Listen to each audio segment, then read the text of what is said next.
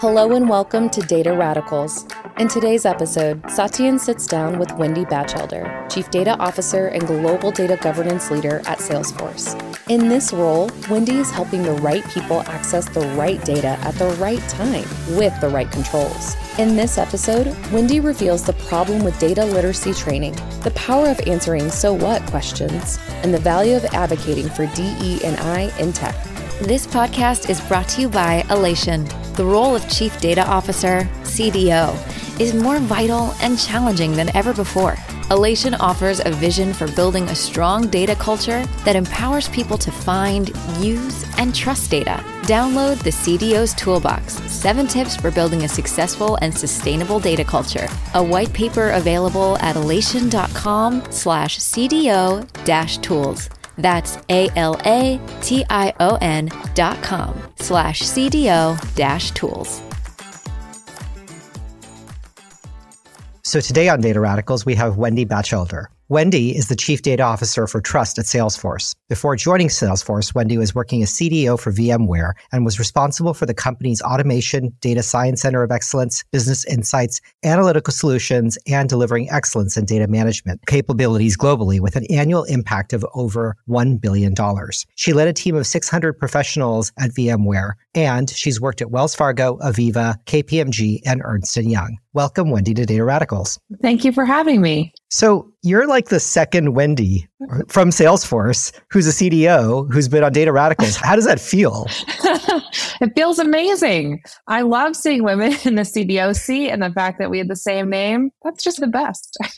Yeah, you've inherited a big job. And then Salesforce has been going through some incredible changes, all of which put a lot of pressure on the data organization. How has it evolved as you've been there, and how has it changed through the time that you've been there? I had been a chief data officer before, as you mentioned. And so that part isn't new to me, which has been really helpful in this role. You know, I had the fortune of driving data transformation at 2 other big Fortune 500 companies. But the environment at Salesforce has been evolving. And so when I came to Salesforce, I spent a lot of time learning the products, learning the go-to-market motion, learning how the different groups interacted and worked together, and also how things were coming into the role. What's the state of the union? And spent time just kind of getting the lay of the land. And what I learned was that we had really great pockets of data management capabilities, really great data analytics embedded in a lot of parts of the business, some more mature than others. I think there's this perception that the tech industry has us all figured out, which is just not the case. We're just like everybody else. And so a lot of the learnings have been, at first I thought having a federated or a franchise data model, I think is the optimal for strong data management, strong analytical capabilities. But sometimes when you have a strong imbalance between groups or you have a lot of work to do around simplicity, it does make sense to bring groups together. And that's what we've done recently, is we've really brought all of the data organizations together into a central function so that we can drive efficiencies and streamline behaviors, get everybody on common platforms and tooling and whatnot, which was not what I expected. I thought we would be a little bit more optimized coming in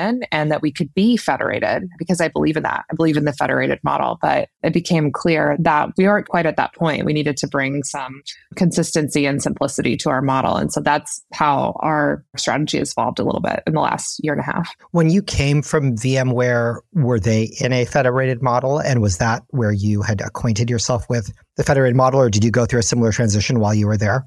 No, at VMware, we had already done the work to bring the data organization together and build the consistent model. So we didn't have to go through that, like the substantial lift of the org design to really bring teams together in that way. So that was not consistent between my VMware experience and my Salesforce experience. But I was a part of a similar centralization, decentralization, centralization again at Wells Fargo. So I've been through that transition period as well of bringing people together, separating them back out and whatnot. And it is a disruption. And so I think that the hardest part about going through organizational change like that is it does distract people from delivering. And so managing that from a change management perspective, managing people and their emotions and their experiences around that is a big part of being a CDO, is managing the people aspect of this. And all change is hard. And I think in this economic environment, people are a little bit more sensitive to it, myself included. And so the more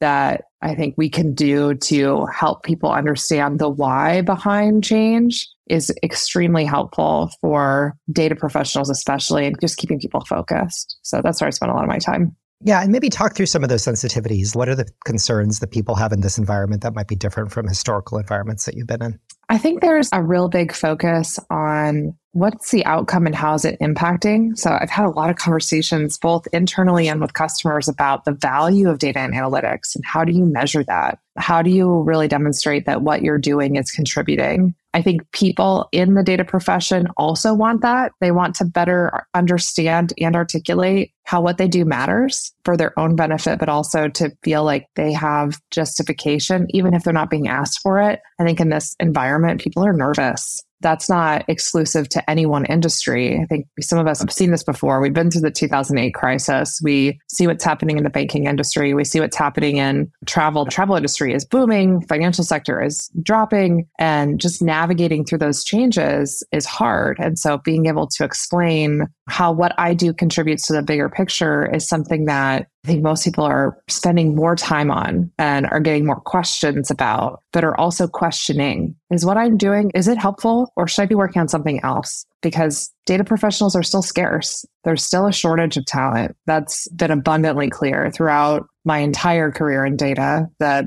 good talent is hard to come by. And so there's definitely more to be worked on. It's about prioritization and how do you add the most value to the company. I want to ask you about your data strategy at Salesforce and then talk about how you sort of prove that value in the data function, because I actually think that's a super topical thing. But I want to rewind back to one of the things that you said, which was that you've been through these centralization, decentralization cycles, and people have these like holy war debates about should they be centralized, should they be federated? And, honestly, like all things, it depends. Yep. What does it depend on? What are the signs, have you been through those cycles? When did you know you had to centralize here at Salesforce? And then historically, when have you known that you're ready to move to a more federated model? Yeah, it's so interesting. So I'm actually in the middle of writing a book about data governance. And I just wrote a chapter about org model design. So this is like very top of mind for me. And I think it depends on what outcomes you're trying to optimize for. So if you are trying to optimize for embedded analytics in the business and you want to like really democratize data and you have strong data management, a decentralized model, like very decentralized model, can be perfect for that outcome. If you're trying to do things with efficiency and giving consistent solutions for the masses, centralization is really good. And then conversely, if you have an environment where your data management practice is maybe still maturing or growing and you need to spend time building consistent usage of tools, building a data domain model, really deploying your policy, keeping the data management function centralized and maybe keeping analytics a bit more embedded can be a really great solution. And at Salesforce, one of the considerations was how do we optimize our spend in data management? We had this varying degree of maturity across the organization. And one of the things we're really trying to do is to increase that maturity and drive consistency and adoption of centralized tooling. Previously, we had tools being purchased in different parts of the company and used, in varying degrees of adoption. And so bringing the teams together to drive that consistency, the standardization, really rationalizing the experience that all data users could have was one of the main objectives. And so we made the decision to bring everything together. And so far, and it's still early, we just made that change within the last few months. It's been really great because we've uncovered things that were occurring in different parts of the business that we just didn't even know about. So it's been really eye-opening. There's been a lot of that leadership that's come out of that, a lot of sharing of best practices. And I think we're all going to benefit. So I'm certainly learning every day from the team that we've brought together. Yeah, that's a super helpful framework. And I guess now that you've done that work of bringing these teams together and prioritizing core centralization, core commonality, what is the strategy that's come out of that work? I mean, Benioff's been super famous about being out there and we now are starting to focus on profitability, which we've never done as a company. And what's the implication for the data function and what your strategy is in supporting the business or what it's trying to do? Yeah, from my perspective, and this would be in any environment, I have a strong opinion, I guess. I've been told that things should be as simple as possible. And in my experience, it is super, super easy to be complicated in this environment. It's really easy to go by all the bright, shiny objects. There's a lot of great tools out there. They are interesting. They all serve a different purpose. But at the end of the day, we're trying to accomplish making data easy to find, easy to govern, easy to rinse and reuse, easy to trust, and to be able to be democratized for many, and to build that data management tech stack that empowers people to get the data they need when they need it with all the right controls. The more simplistic you can make that technology stack, I think the better. And so purpose in the data strategy is to simplify that to the extent it makes sense. I don't believe you're ever going to get to one tool or one data lake or one environment, but how do you get to the lowest common denominator to still meet your objectives? And so how do we simplify that, make it as robustly adopted as possible so that you have I think about almost like a layer cake, like how many layers of the cake do you need? And then how do you get a piece of that cake out to everybody? And that's really been my strategy here. And how many layers are you trying to simplify to in just rough strokes? What are those layers? So I think about our use of data lakes, our own internal use of our own products. So things like Data Cloud, which we've released over the last year. So how do we deploy that? How do we maximize that deployment? How do we think about our use of things like Snowflake internally? How do we go to a single data catalog? We're both investors and users of Alation. So if that's the tool of choice, then everybody needs to be using it. I don't want to have any,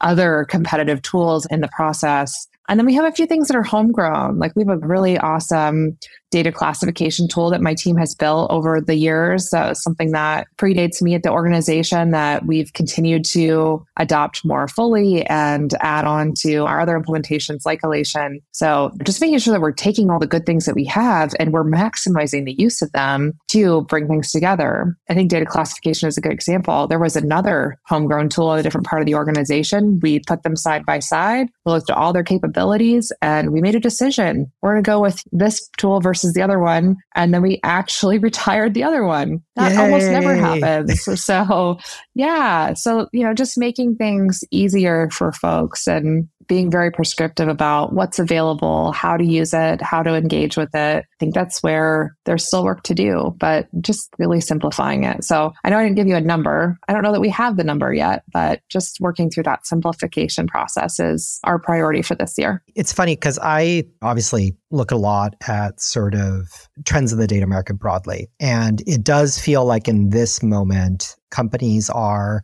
maybe scaling back or re-examining their investments in data specifically.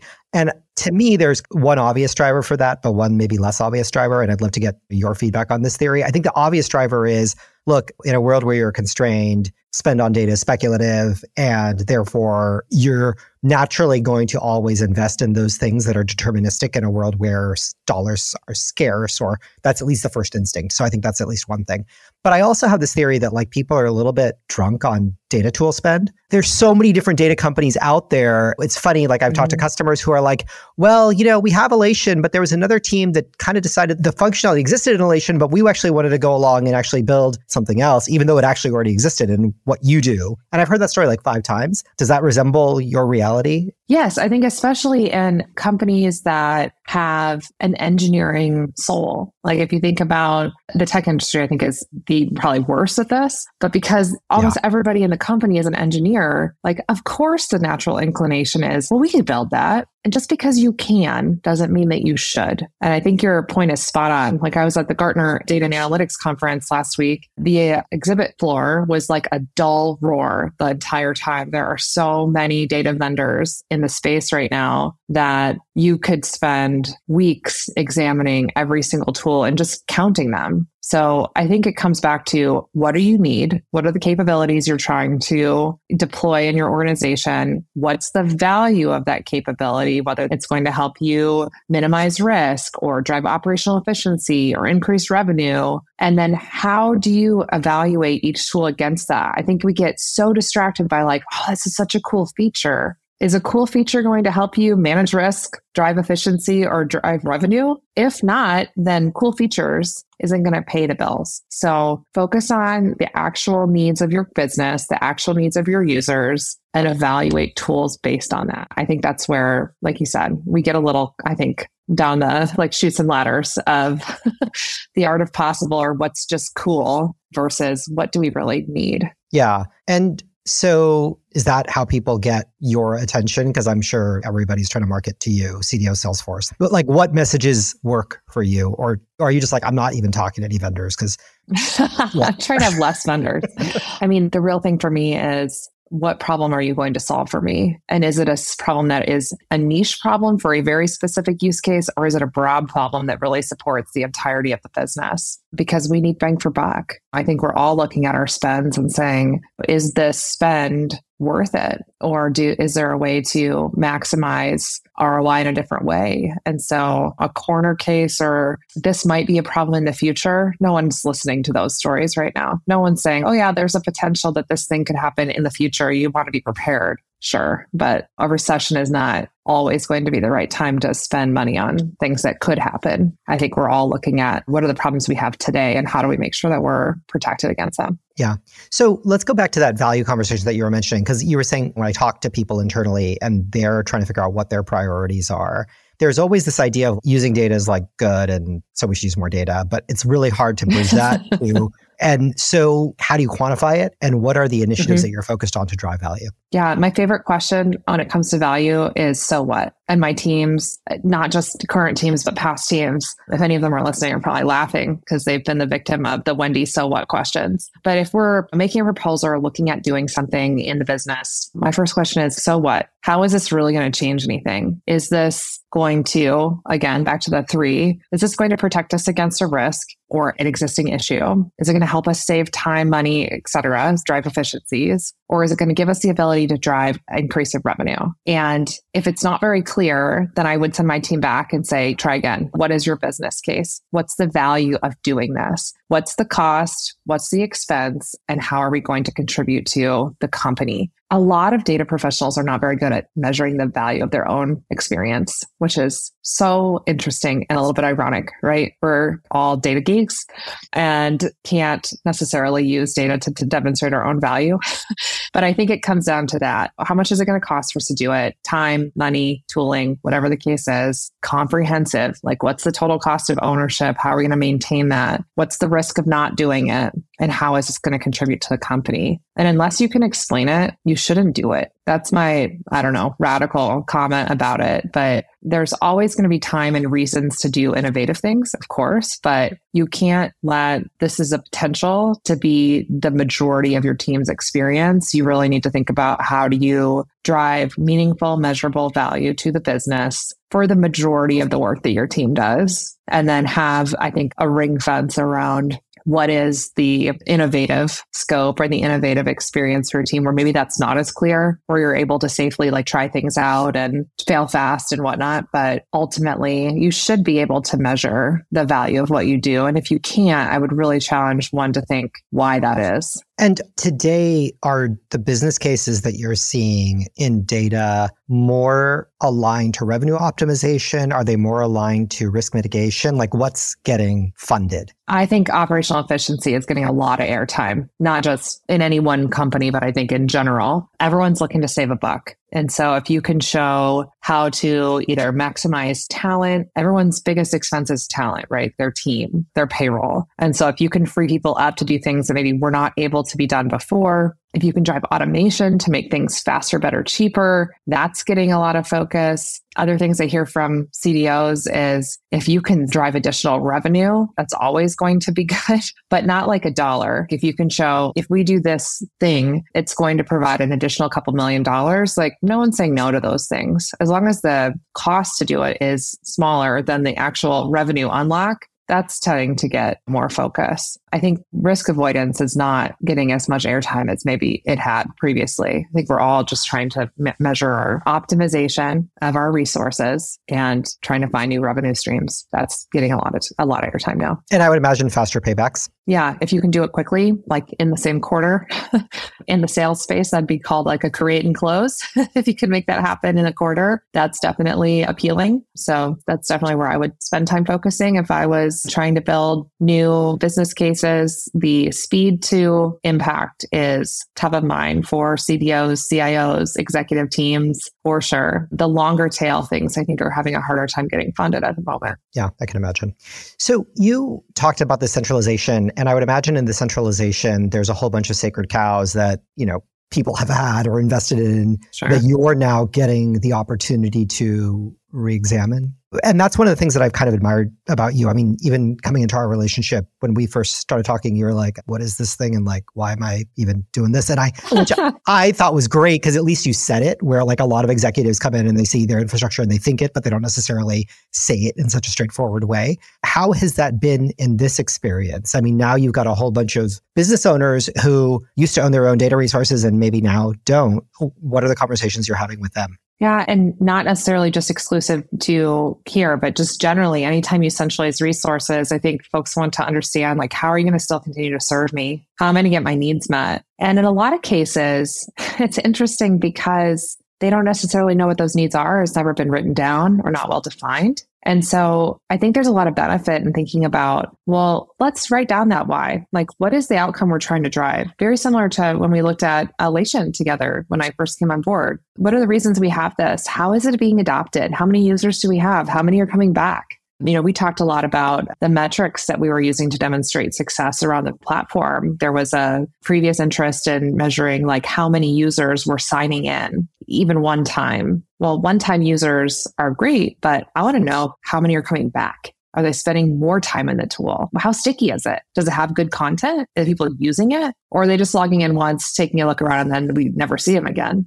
And so I think it really comes down to, in both cases, what are the things that you're trying to accomplish and how well are you doing against that? So in the case of centralization, getting a really good assessment from the stakeholders or the business groups around what do you really need from your data team? How well is that going today? And then checking back in periodically and saying, hey, I know we moved your cheese a little bit. Are you still getting the service that you want? And if yes, great, let's keep doing that. If not, let's look at that. Is that because we spent too much time bringing people together and then you got less attention? Is it that we're not being as transparent about what we're accomplishing? Is it a communication issue or is it a delivery issue? Like you're just actually not getting as good a service. So just having that open conversation about expectations, value, experience, I think is super important. And the more open conversations you can have, the better that communication, the better feedback is, and therefore the better the relationship was. I don't know about you, but I felt like after we had that initial conversation about Elation, then we worked on really making sure that the product was well deployed, well used, and our user experience has gone significantly up because we got clear about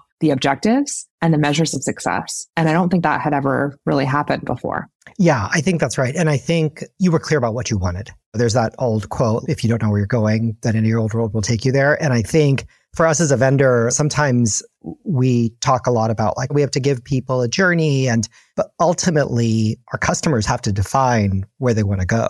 And like we're going to sell you a tool and we're going to sell you some expertise and we can give you a community of customers who have done things that are similar to you. But ultimately the customer's got to know where they want to be going. That's your job ultimately. And I think you were very clear about that, which was awesome.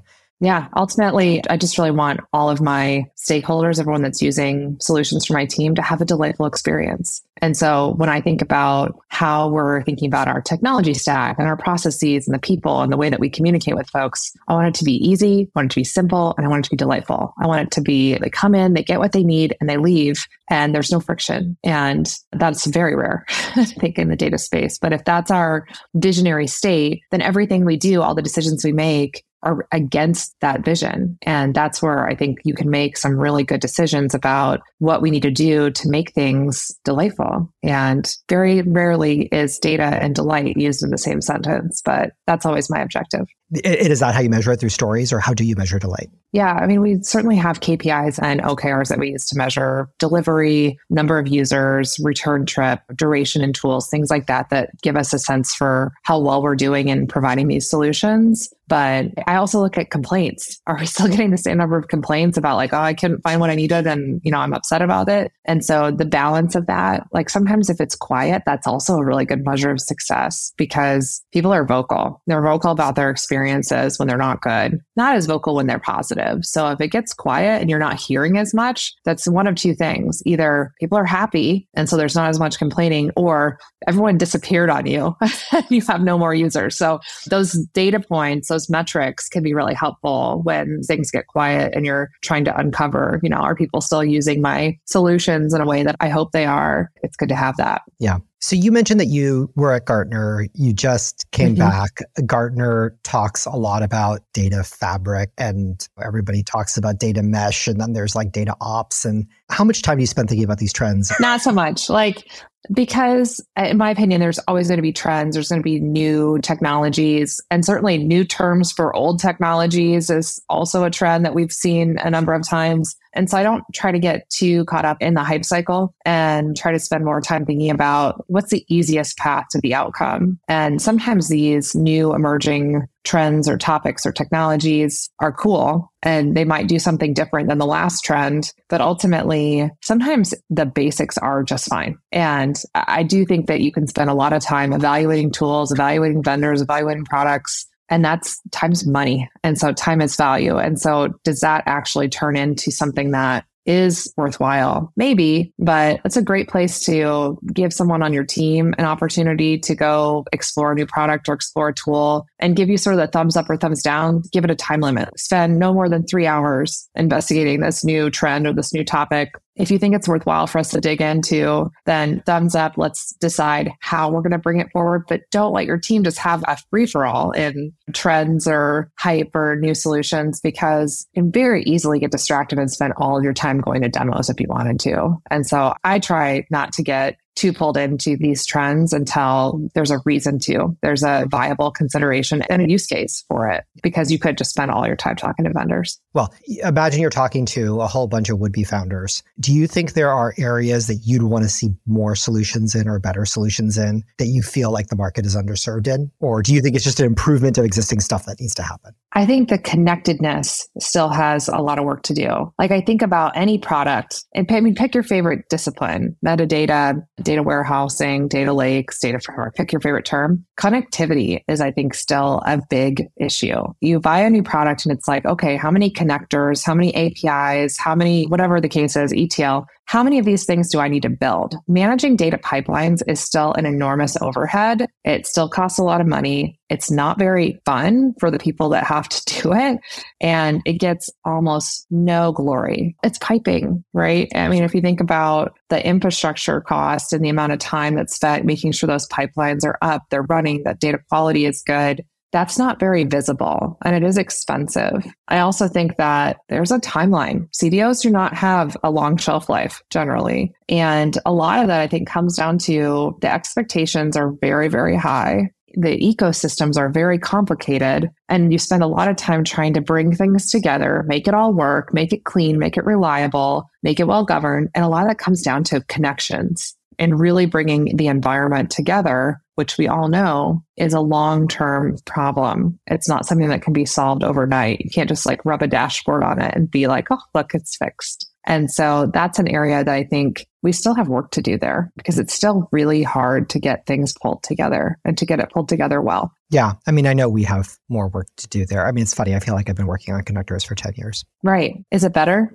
I think in some ways it is. I mean, I feel like the number of issues that cross over is the same, but since the company's way bigger, I guess that's progress. But like, it definitely feels like, you get into any given customer implementation and the first thing that slows everybody down is connectors. And right. How many do I need? And then there's always this problem of, well, what should I be connecting anyways? Like that's always a hidden conversation, which is that people sometimes want to connect everything because they can. And you're like, well, do you really need to be doing that? And like, why are you trying to do this? And going back to your why. So I do think I totally feel that problem. When we first met, you told me that you didn't like the term data literacy. I was like, what? You can't not like data literacy? What is that? Like, I was shocked because I'd never heard anybody say that. Tell us more why, and why are you such a data literacy hater? It's so true. It's like a secret. Like, don't tell anyone that I don't like the term. It's the term. The reason that the term bothers me is because it comes across sometimes, I think, condescending. It depends on your audience. But like, no one's going to sit down with their C-suite and be like, okay, guys, today is your data literacy training. I'm going to educate you on data literacy. It's kind of offensive, right? Like, I'm an executive. I made it here because I understand data. You don't need to tell me how to read numbers, And so I think the context is really important. But I think that the idea of sitting down and running a data literacy program for your executive team needs different language. Like you can't just sit down and say, today's data literacy day, and we're going to go through this program. I think it's more about how you introduce and use data for your executive team and all the users of data. Within your data organization, you could use the term data literacy all day long. Everyone will nod, they'll understand it. It makes sense. It's a data term. But I think it's the risk of using data terms outside of your data team, literacy and many others, because it sounds like, what's the Peanuts character that's like, want. Like that's what it sounds like to your business users. So you have to like drop the jargon and get down to what are you trying to explain? And if you're trying to help people to use more data for decision making, then just introduce the data. Don't sit down and say, okay, we're going to talk about data literacy, because everyone's eyes gloss over and you lose their interest and their attention, and it just doesn't give you a lot of respect. And part of our job as data experts is to help people to use data better. And that's the conversation that should be had. But the second you say things like data literacy, like, oh man, the tone of the conversation totally shifts. I've sat in those meetings. It's not good. So I think it really depends how you discuss data. Yeah, that's a great observation, right? Because I mean, data people probably love data literacy because they were just like, oh, all these people are so illiterate and dumb. And then, obviously like the people who are getting called dumb are like, yeah, screw off. Right. Excuse me. Right. You can't call me illiterate. I mean, these are professionals that have a lot of great experience and are experts in their domains. If you come in and start telling them that they're data illiterate, you're offending them in many cases. They might not tell you that, but they just might not take your next meeting. So I think the way you approach it is really important. And that's what's important. So I'm a fan of driving data literacy. I'm not a fan of calling it that in the moment. We had a guest, Carolyn Carruthers, who does this chief data officer's course. And one of the stories she loves to tell is about how she was engaging with a business leader who was literally fearful because the data intimidated him because he didn't know how to use it, but he wasn't excited to admit his fear because that was a vulnerable position for him in his job. And he's not going to pick up the phone and be like, hey, I need you to teach me about data literacy. He's going to pick up the phone and say, hey, I've got a question about this dashboard. Yeah, or even more vulnerable, like, I don't believe in any of your dumb data efforts. I'm not going to fund you. Yeah, I've received those calls before. Like, this is all wrong. It's not what I expected. And then you can have a healthy conversation about that. But if you're like, okay, well, let me teach you about data literacy, then your conversation's going a different direction. Yeah. So how do you programmatically drive this literacy at more senior levels and even through the rank and file in the organizations? Like, what do you call it? What are you trying to do? What are some of the programs that you've rolled out? And how do you think about that work? Yeah, I mean, there's a couple things that I've done in a variety of companies. One of my favorites was while I was at VMware, when I was a customer of Tableau's, we had this really great experience called Tableau Power Hour. And we had them every other Tuesday. Tableau helped us to build them. And we basically did like a show and tell of new features, things that were coming out, things that were excited. That's what Tableau helped us. And it started out as this like really small group, a lot of people from within my team and a few people from around the business where we had democratized data teams or federated data teams that were just really interested, like kind of super fans of Tableau. And what we did is we had sort of a show and tell experience where folks could get on the list and then they could share like their latest product or the coolest thing they were doing. And it started out being small group, interesting group, engaged group.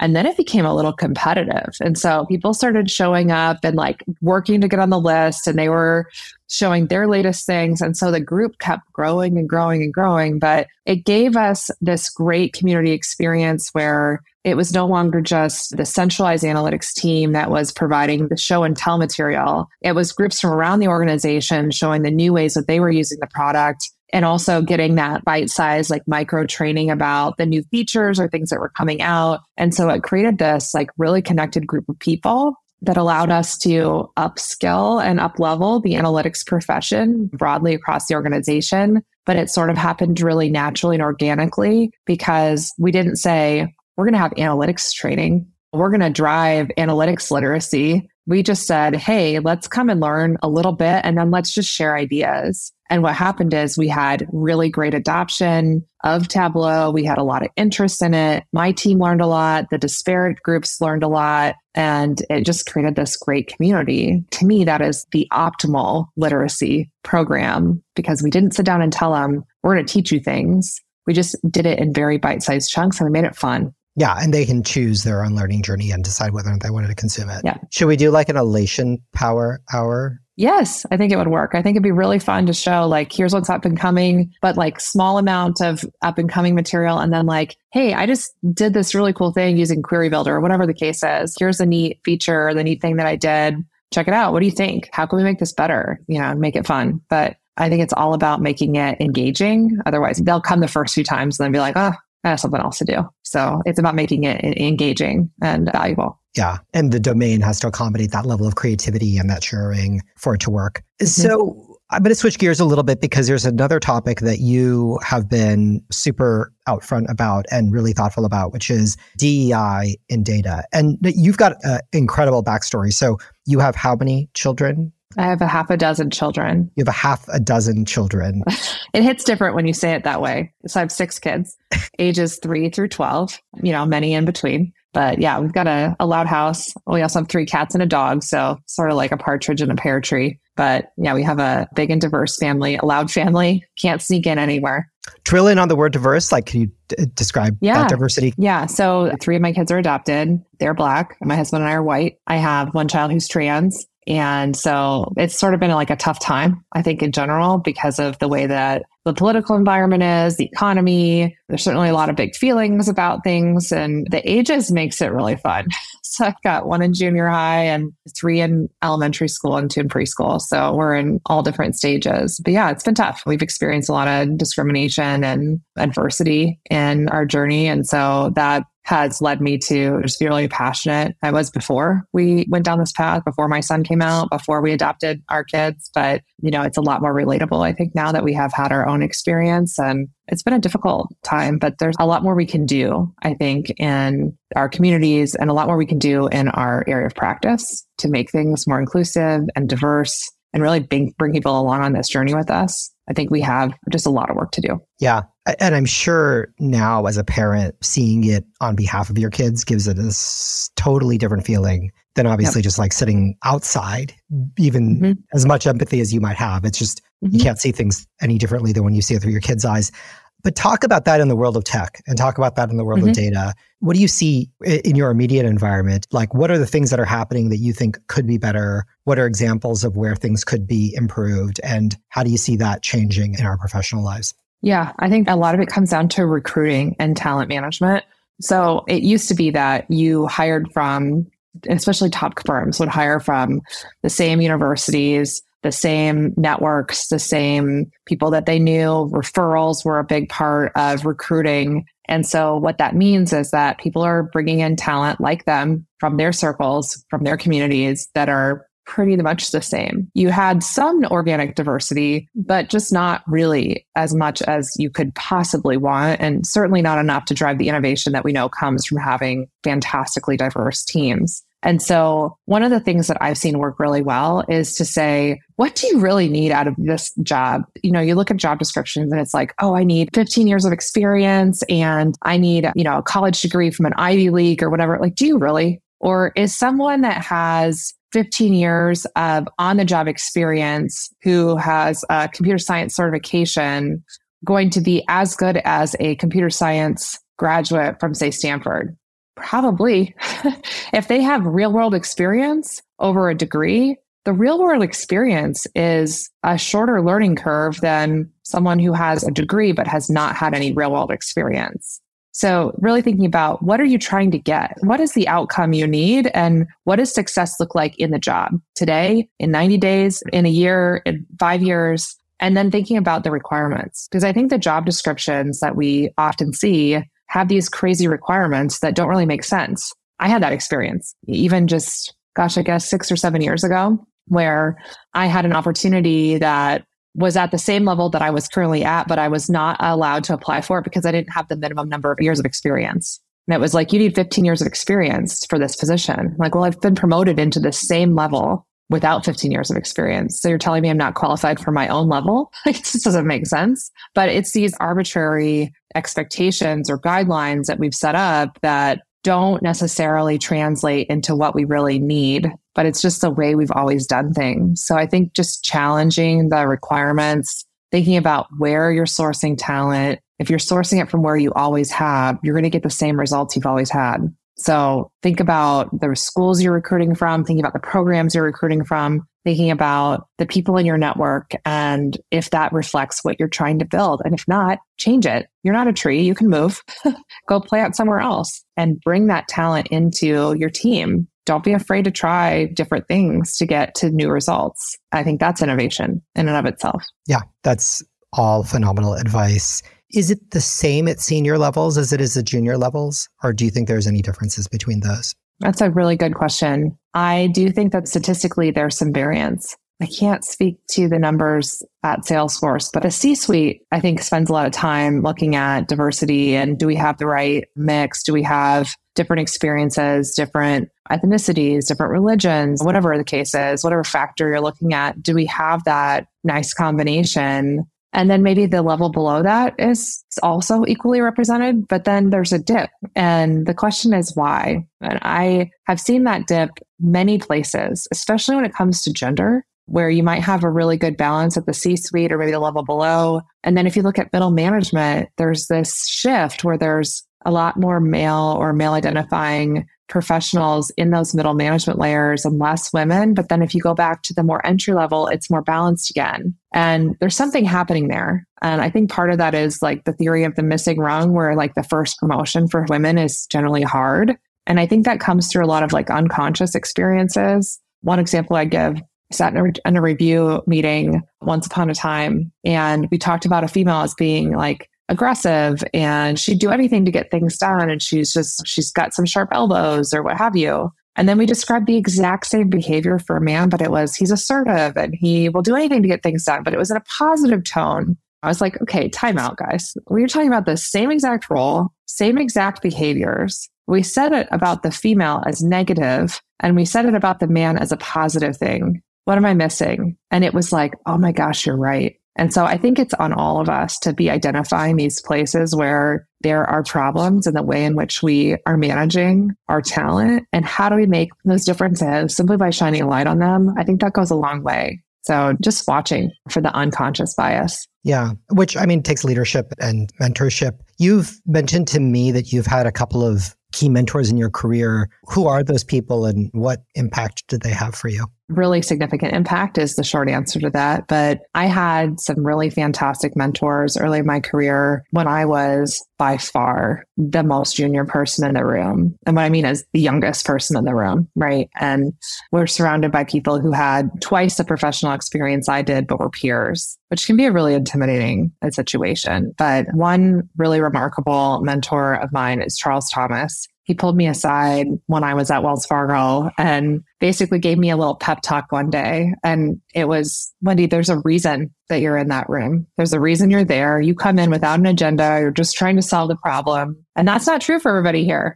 And so don't forget that and lead with that because that is your special superpower. And that conversation, that moment has stuck with me for a long time. I still call Charles when I need advice to this day. He's over at Meta now, having a good time, but he was really a powerful influence in me believing that I deserved to be in that room and that I had every reason to be, an equal party to anyone else, even though I was far more junior in my tenure than anyone else, that there was a reason that I was there. And I didn't necessarily know what that reason was, but he called me on it and it really helped me. Another key mentor of mine was Stefan Harris. He and I worked together at Wells Fargo and at VMware. I succeeded him as CDO at VMware after he moved on to Microsoft. And he's always been a big supporter of mine and someone who's advocated for me and really empowered me to make decisions and recommendations and cleared a lot of hurdles for me and then stepped back and let me excel. And I learned a lot from both of them that I've emulated in my own leadership over the years. But I think it's important to know that really thinking about all the mentors in my life, almost all of them have also been minorities. And I think that says a lot about the way people think about their own experiences and are trying to make a difference for those coming up behind them. And that's really important for us all to think about is how do we continue to give back so that we're paving the way for the next generation behind us. Yeah. And I think an instructive lesson for people who may be in a more privileged position, maybe look out for your own biases and figure out who you're mentoring as well, because it may not be that individual. You were once a waitress and bus tables. Is that right? I would never made it to waitress status. I just bus tables. But yes, that was my first job, bussing tables at a 50s diner. So the question is, what did you learn bussing tables that you use as a CDO? This is, in terms of connectors and bridging connections, this is going to really test you. That's a great question. So this is going to date me a little bit, but when I bus tables, you could still smoke in restaurants. And one of the most disgusting things people did was they would take their cigarettes and put them in their food instead of using the ashtray. It was right there on the table. Do you remember this? Gross. It was so gross. But the lesson was people are people and they will do what's convenient for them. And so the extrapolation to the data space is people will put data wherever they can, even if it's gross or it's not well controlled or it's not what they should do. And so we have to watch for that. How do you encourage good behaviors? And how do you make sure that you're giving people optimal experiences? So my lesson in bussing tables was you get that plate out of there as soon as someone's done so they don't mess around with it afterwards. Same thing with data. How do you get people the access that they need when they need it? And then how do you make sure that once the task is done, that you're taking care of it so that they're not tempted to go back to that not authorized position or, not putting data in a server under their desk? How do you control for that human behavior, which is I need things to be convenient for me and not thinking about the greater good or the greater experience. And I think that's one of the biggest challenges we have. You can't control everything. You have to incentivize good behavior. And that's really hard because people are people. They're going to do things that are helpful for them and not necessarily think about what's good for everybody. Nice. You know what I thought you were going to say? I thought you were going to say sometimes it's okay to break a little glass or something like that. Oh, no, that would have been way more clever. But no, people do whatever they want. And so you just have to figure out what's driving that? What's driving that behavior? And how do you adjust? Yeah. Well, Wendy, you've become an incredible friend and it's always great to talk to you. So thank you for coming on the show and thank you for taking the time. I know everybody's going to enjoy it and we'll see you soon again. All right. Sounds good. Thank you again for having me. It was a great conversation. And, it's good research to know that my first job was bussing tables. So I could be on that. Awesome. Have a good one. You too.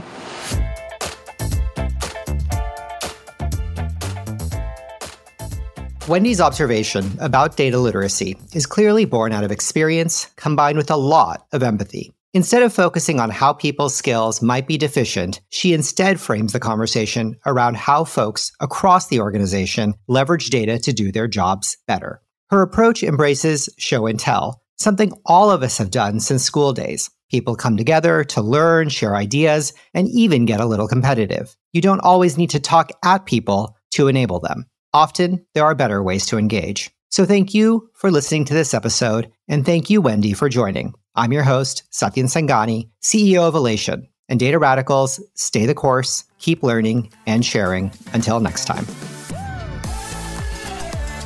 This podcast is brought to you by Elation. Subscribe to our Radicals Rundown newsletter. You will get monthly updates on hot jobs worth exploring, news we're following, and books we love. Connect with past guests and the wider Data Radicals community. Go to elation.com/podcast and enter your email to join the list. We can't wait to connect.